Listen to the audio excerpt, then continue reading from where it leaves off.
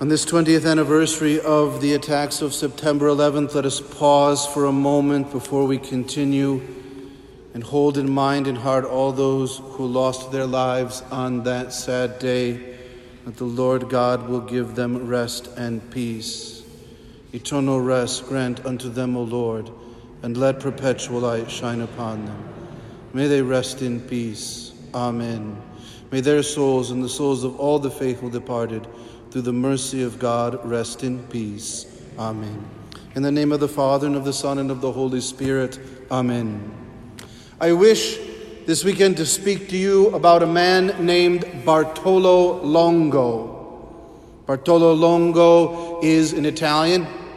He is declared blessed by the church, meaning the church says he has lived a life of heroic virtue worthy of imitation, and he has worked at least one verified miracle through his own intercession.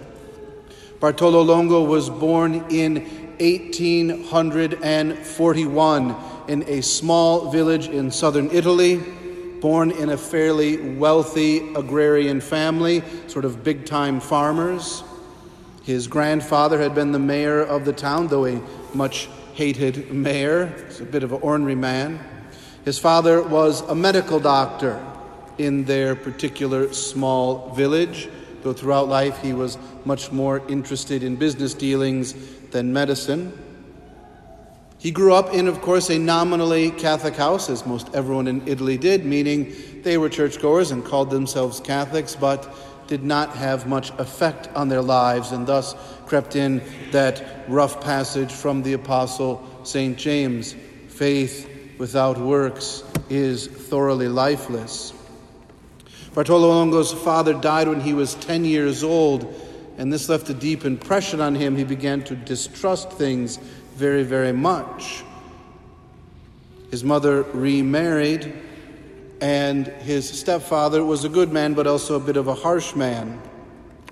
When, like so many, he went with a nominal knowledge of his faith off to the great city of Naples for his time at university. He was 19 years old when he did so. It was a time in Italy when there were tremendous changes going on. We have to remember there is no such thing as the nation of Italy until the late 1800s. So the United States was a nation for about 100 years before Italy was a nation. And at that time, when Bartolo Longo, there was tremendous revolutionary powers to overthrow the old order and bring about a new one. One was that tremendously secularist, bitterly against the church, and had a lot of principles that we would today call communism, right? So if this sounds familiar to any of you, when Bartolo Longo went off to the university, he found the university riddled with people holding these kinds of ideas.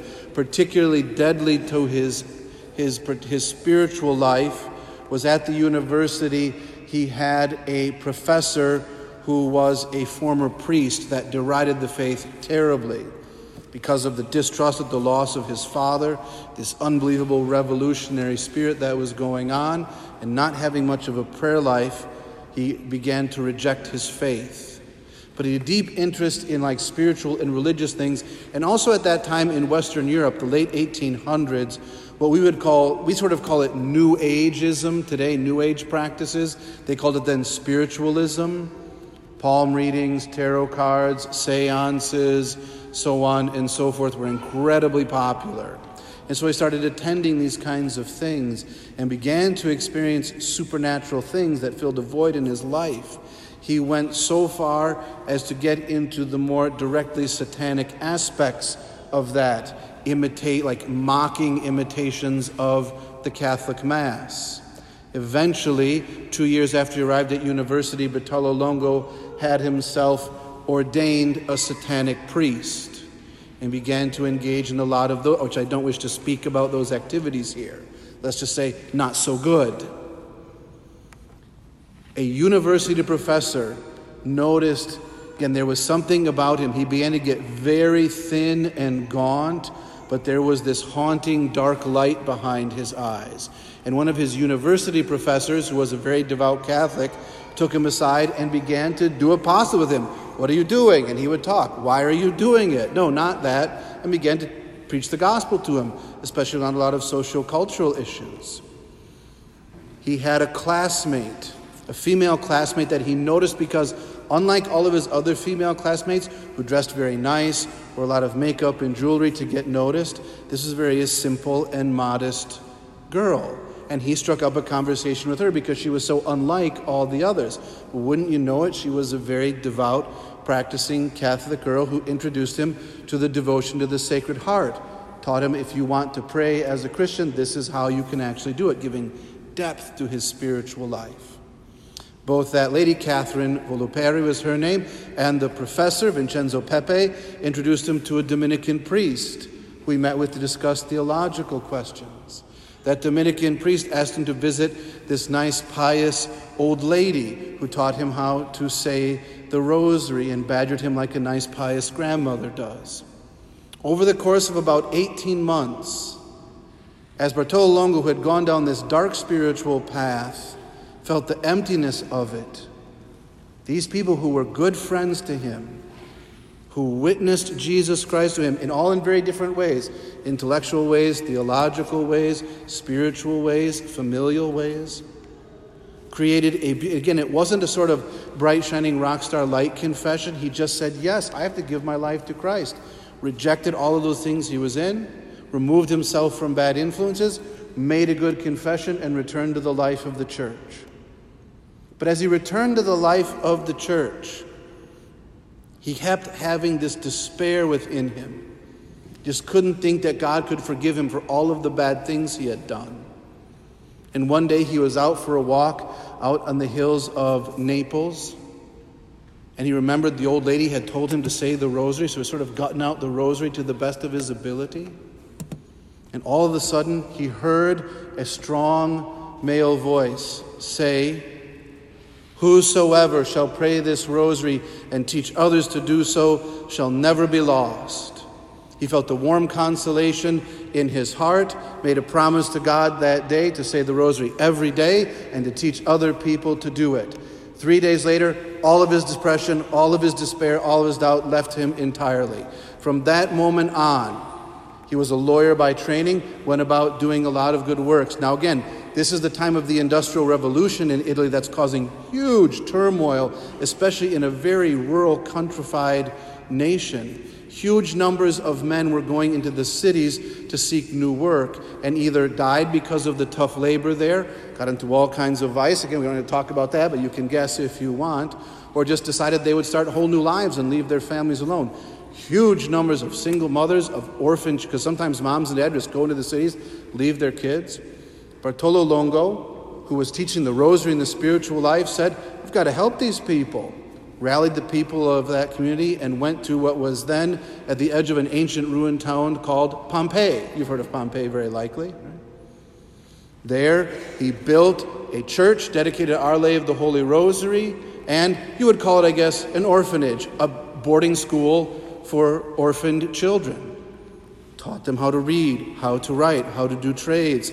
The ones who had skills created what we would call them scholarships to go on to universities. And again, to make a long story short, you go to Pompeii today, there in the center of the town is the huge Basilica of Our Lady of the Holy Rosary. Right next to it, the huge building that is the orphanage, the tremendous stories of the thousands of people it helped. And my point in bringing up the story is, number one, I think he is great to know. Look up Bartolo Longo in his life. But also to understand there are simple things. It is the question, Jesus is the Christ. My life has to be about him. And I have to form my mind. That's my study. I have to have a devotional life, like the devotion to the Sacred Heart, and pray. And I should stay close to Our Lady in the Holy Rosary.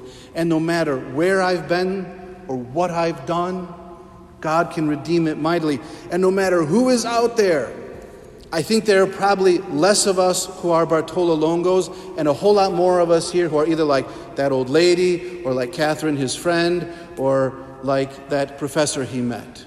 There are people in your life that you have contact with, even only in a passing way, that if you witness Christ to them.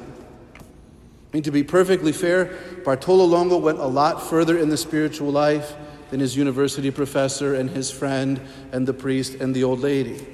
But he wouldn't have gotten any of those places without them. So have great confidence and hope, no matter what's going on in the world. He is the Christ, the Son of the living God, Jesus, Savior and Lord. And to put faith in him, put that faith into action, nourish it by sacraments and devotion and prayer, can overcome all obstacle and give great light to the world. You've got a kid or a grandson or a nephew who's a little bit of a schnooker and runs his mouth and is far from the church, have great hope. Pray for an apostle to arise in their life. Be a good example to them. Ask Bartolo Longo's intercession. Take up our crosses, because he is the Christ, the Son of the living God, and can do all things through our work. In the name of the Father, and the Son, and the Holy Spirit, amen.